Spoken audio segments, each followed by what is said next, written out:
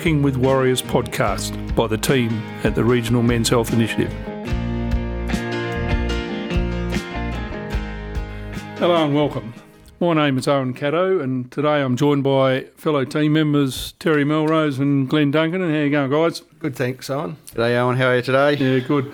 Look, this podcast is session number 13, and we're really talking about what primary care is and why we focus on community in that role of primary care. And I guess we talk about it's ordinary people looking after their mates via those connections through family, community groups and the workplace.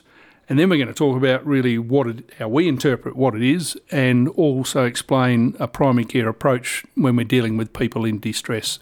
So the premise of, I guess, the work we do, wherever we are, is that primary care is those ordinary people, all of us, looking after our mates and the fact that we have to look after ourselves first. Yeah, no, and that's a really important point. I think before we can be in the headspace to pick up on other people's cues or actively listen, and we've got to remember it does take that energy and concentration to be present with someone. So if we're not in the right headspace ourselves, we're not fully there for someone else. So really important that we look after ourselves first and acknowledge our own sort of vulnerabilities or weaknesses, or if we're not travelling well ourselves.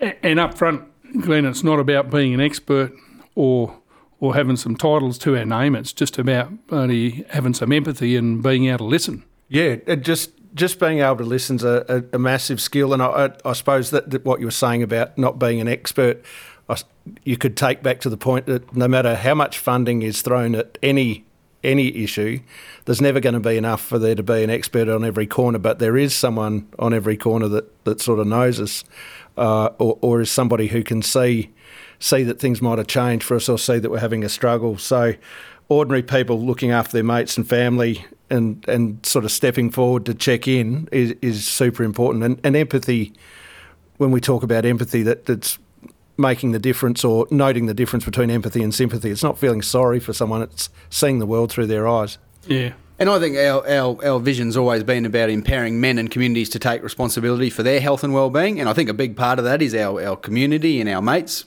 health and well-being as well. So I think that empowerment demedicalises, those things, and empowers ordinary people just to recognise that significant contribution they can make. But it's not neglecting or not saying that the professionals aren't important in this picture. They're definitely very much of the working hand in hand. But it starts with, I think, people, those around us, as you said, family, community group and workplace.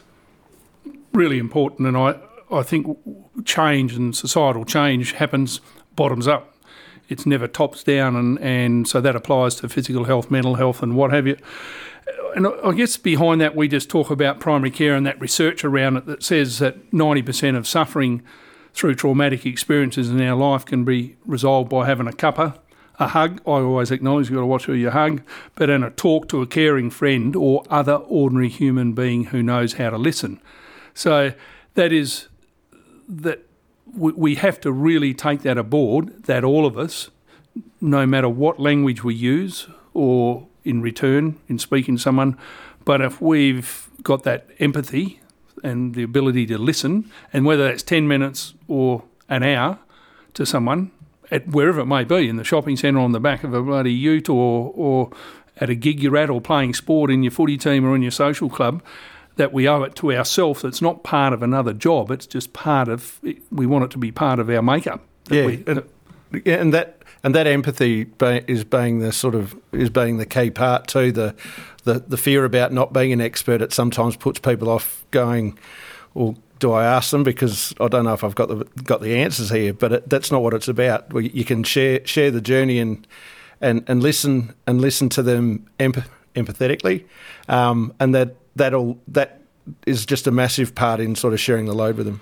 So what is primary care? And sometimes it's a hard thing to point, but we need to just work on the premise that after traumatic events, and we know that with fires and bushfires and floods, that the most sustainable source of recovery comes from within, and it comes from the support of the community and from other members in that community. So the first thing is starting a conversation with someone. If you've got a gut feel that someone's struggling in whatever capacity in their life, and just out of some genuine empathy, you've got to ask. We can never ask the wrong thing, in essence, and we know the research tells us that the person who is struggling wants to be asked. That's what it tells. That's what it tells us, no matter what they're struggling from. And the research does point to that, but even still, they might initially be standoffish or tell you to go away. But I think we're all big enough to cope with that, because the need's there, and that person is actually really hanging out for us to ask the question of them, but they might not acknowledge it initially. And then we say we need to listen, and listen even more. And, we talk about active listening in some of the work we do, and the most powerful point about communication is listening. Listening to the words that are spoken, but picking up on those non-verbal cues. So, you'll ask a bloke how he's going, and I'm all right, but eyes start welling up, or, looks a bit red or flushed in the face. So don't take sometimes that answer if we know, there's other cues there that go with that word, and sometimes not pressuring people, but we do have to sometimes ask some follow-up questions. And a really good point, Terry, because we do a lot of our primary care face-to-face, and we do a lot over the phone, and we know that face-to-face stuff is where you can pick up those other cues, and pretty important. Then we've got that word empathy, which we have explained, but it can't be explained enough, can it? It can't be emphasised enough. Empathy is not a course you can go and do. Empathy is something that's innate in your body, and trying to feel, hear, and see that person's traumatic experience through your own eyes, heart, and being involved in that conversation. That's active listening. So it's something that I worry about now, that where people watch a lot of things rather than reading a lot of things. When you watch, you tend to be a viewer of events, whereas when people used to read a lot, when you read, you see things through other people's eyes, and that's essentially what empathy is. So the old English teacher in me is encouraging people to read, because that ability to see things through other people's eyes is really helpful in the work that we're doing. Yeah, you're right. And I guess another important area of primary care is actually giving permission to someone, which is what we say we do a lot in our work, is actually just giving blokes permission to talk about stuff and going on in their life. But it's actually getting permission as well from individuals. How do you see that, Terry? Yeah, look, quite often acknowledging that someone, it is awkward to approach someone, you feel like you might be sticking your nose in their business, so there is going to be a little bit of anxiety on that behalf, but feeling confident or using that as a bit of a driver to get where you want to go. So because of that hesitance, quite often people do say to us, can you cold call someone, or I'm worried about this bloke, but putting the emphasis back on them, that the fact, you're in their circle, who's that person going to want to have some concern shown by a complete stranger cold calling them, or someone in that circle. So giving them permission and options where to go for help. But another option is saying, look, we know this service, vouching for a counsellor or support service or a helpline, and saying, with your permission, can we maybe go to them? Can we get your details to pass on to them? And quite often services are more likely to call someone if they got that permission from the individual. And under that permission and getting permission and giving permission, we know we've always got number one referral is to doctors and GPs, and if it's a real emergency primary care situation, well, there's always 000 and that we can enact to get that immediate help. And to finish on what primary care is, I reckon we've just the statement about conversations making a difference, and conversation can change someone's life. So that's really important. It's a really important statement that a conversation can change someone's life. I always say a conversation can't save a life, because only I can save my own life, but a conversation can change a life. And sometimes we see it immediately, but we know we leave information with people and they go away and they talk about it and do something about it. Yeah, it's a bit of that planting the seed, and it's no different to mentoring. We might have a conversation with a younger bloke, and quite often if he's spinning a few lies or over-exaggerating things to you, but through talking it through him, they'll go away and they will reflect on things you've said or what they've given them. So in that space, they can sort of work out, well, what's really going on here in my own head. It helps facilitate that help-seeking process. Yep. And then we always get people with a fair bit of difficult stuff and distress in their life, and So dealing with people in distress and still adopting this primary care approach is pretty important. And when we go down that line, there's some real good guidelines for us. When I say us as a community, in that community setting of family, workplace and community group to take when you're talking about these issues. And some of the points are like who owns the problem. We've got to be really clear on that with whoever we're talking to. I know we like to use that analogy of the kid learning to drive on the farm and being in the ute and walking next to them. You walk next to them with the window down, but it's that ownership thing's about you're not getting in the ute. Who owns the problem is paramount. Starting up the conversation, talking it out. It's important to ask, I think, sometimes those open-ended questions. Are you okay? Sometimes may not cut it, but, how are you feeling? What's bothering you? How long have you felt this way? And, looking at the specific problem, what other problems is this creating for you? Where's it affecting you? Is it your health? Is it in your mental health? Is it your relationships? Your work output? And sort of opening up the conversation that way, I think, helps a little bit. It does, Terry, and the other points that we talk about are being, non-judgmental, and it's not about fixing things, because we know that person who we're talking to and wants to, spill their guts and talk about stuff they've got their own solutions, but it is validating and acknowledging what is going on in their life, and we can do that by listening. Yeah, and as blokes, we can be guilty of wanting to fix things because it's sort of hardwired into our nature to go through the checklist. Just ask our partners or look on the fridge list, to-do list. Well, and it goes back to that point, Glenn, of not pretending to be the expert. You're not there to make choices for them, but it's helping them decide what to do next. It is their decision, and finding out what they're actually willing to do is really important to help with that. Well, we said giving and getting permission, leading to them on that right help-seeking pathway. I think we said it earlier, but we got to remind ourselves in conversations, and we've always probably been in conversations where, like, dealing with someone with a lot of distress is, how deep do I go, or do I ask, do I not ask, is he going to think I'm a dickhead or whatever? But we just know that person wants us to ask. So I say to people, just ask or speak to that person in your own language.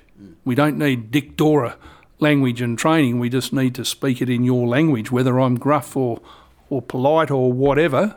The point is we ask. That makes our concern and our empathy quite genuine too, because if we were bunging it on to be something that we're not, then that's when it's not going to be genuine. But our genuine concern is the real panacea. It's the thing that's going to really help. Yep, and I guess that reflects too. If people aren't in a safe place and ready to talk, they're going to tell you to get stuffed, or not want to disclose. Whereas if they can see that it's a two-way thing, well, more likely to disclose and have a genuine conversation. Well, and about being non-judgmental, it's not about trying to fix the problem from your view, is it? And it comes back to that point of just allowing them to speak and listening, and through that process, that quite often they'll answer their own problems quite often through talking it out. Yep, and blokes are always, in the work we do, I'm sure we all have the same opinion, but blokes quite often just seeking permission, and that validation is important. And when we give permission, it's it's all right to feel that way. You're having your normal response to an abnormal event in your life, and it's all right to seek professional help, whether that's the GP or going to the local mental health team or talking to someone that you want to confide in. So pretty important. And I guess to kind of finish up on that, we just say it's always important to follow up. We know in the work we do, we've got always follow-up calls in our diary to ring up and check, because we're out and about dealing with a lot of people face-to-face. But that follow-up is really important. And, I've never been told to get stuff once yet with a follow-up call, because people are genuinely chuffed that you're taking the time and effort to show some concern. Yeah, well, I reckon follow-up does two things. Like you say, one, it shows you care. You've cared enough. You've remembered what they've said. You've followed up and checked in on them. But two, I reckon it can encourage them or ensure that they have taken some action. Because we do, sometimes just to get some stuff off your chest, you feel good, but then you never go on and actually, like you said, go to the doctors or, change the way you do things. So that follow-up sort of just is that check-in to make sure people have taken some proactive approach to their problem. And just like that ute analogy earlier, Glenn, where you're teaching young blokes to drive and they don't want you to get in the car because they're in full control and want to crash the bloody thing themselves or, learn themselves. But older people and bigger people, the same effect. Window down, they're in the ute using that analogy. You're outside. They don't want you to get in the ute. They just want to spill their guts and talk about stuff with the window down, and we can still have that empathy and connection with the window down. It's a little bit like the same approach that you learn when you're doing surf lifesaving, where you sort of in getting into the water with the patient is the no-no, that you do everything that you can to assist them, but you don't get in the water with them. You try and keep that as an absolute last resort. So, and look, while we've talked about primary care, perhaps today, from that mental health and well-being point of view, in majority, primary care, we as a society are still as the point of primary care when it comes to a whole lot of physical injuries to people, because we're the people that call the ambulance. We're the people that get the person with the broken leg to the ambulance, and I've had that personal experience. We're the person that will acknowledge someone in some pain and for whatever reason and say, that's not right, you need to... So that primary care gambit is across... Yeah, and we're already doing it at that level. We just need to apply it more to when people are having situational distress or mental distress. Yep. Okay, thanks, guys. I think we can all play a real active role, and we need to, and we do encourage buy-in at that grassroots level. So that's where change is going to happen. Yeah, look, and there is always that question from people, what if they don't want help, and I think it's important to acknowledge we can't force anyone to seek some help. You don't have to give, always have an outcome there and then, because like I said before, planting the seed, giving them some time to take over and think about it, and you've, if anything, you've provided them with that safe place, so continue to support and encourage them, and just remember that people do take time, and look, if you do want an independent third party to maybe have a chat about your own stuff or even someone else, don't forget the old motto, before it gets too much, talk to a mate. And Men's Line Australia, 24/7 support and advice line can be contacted on 1300 789 978. Good on you, no. Thanks, guys. And I just, finished at primary care. We're all in it. We're all as a community. We need to be involved, and that conversation can make a difference. So till next time, take care, and thanks for today, guys. Thanks, Owen. Thanks, everyone. Thanks for listening to our Working with Warriors podcast series.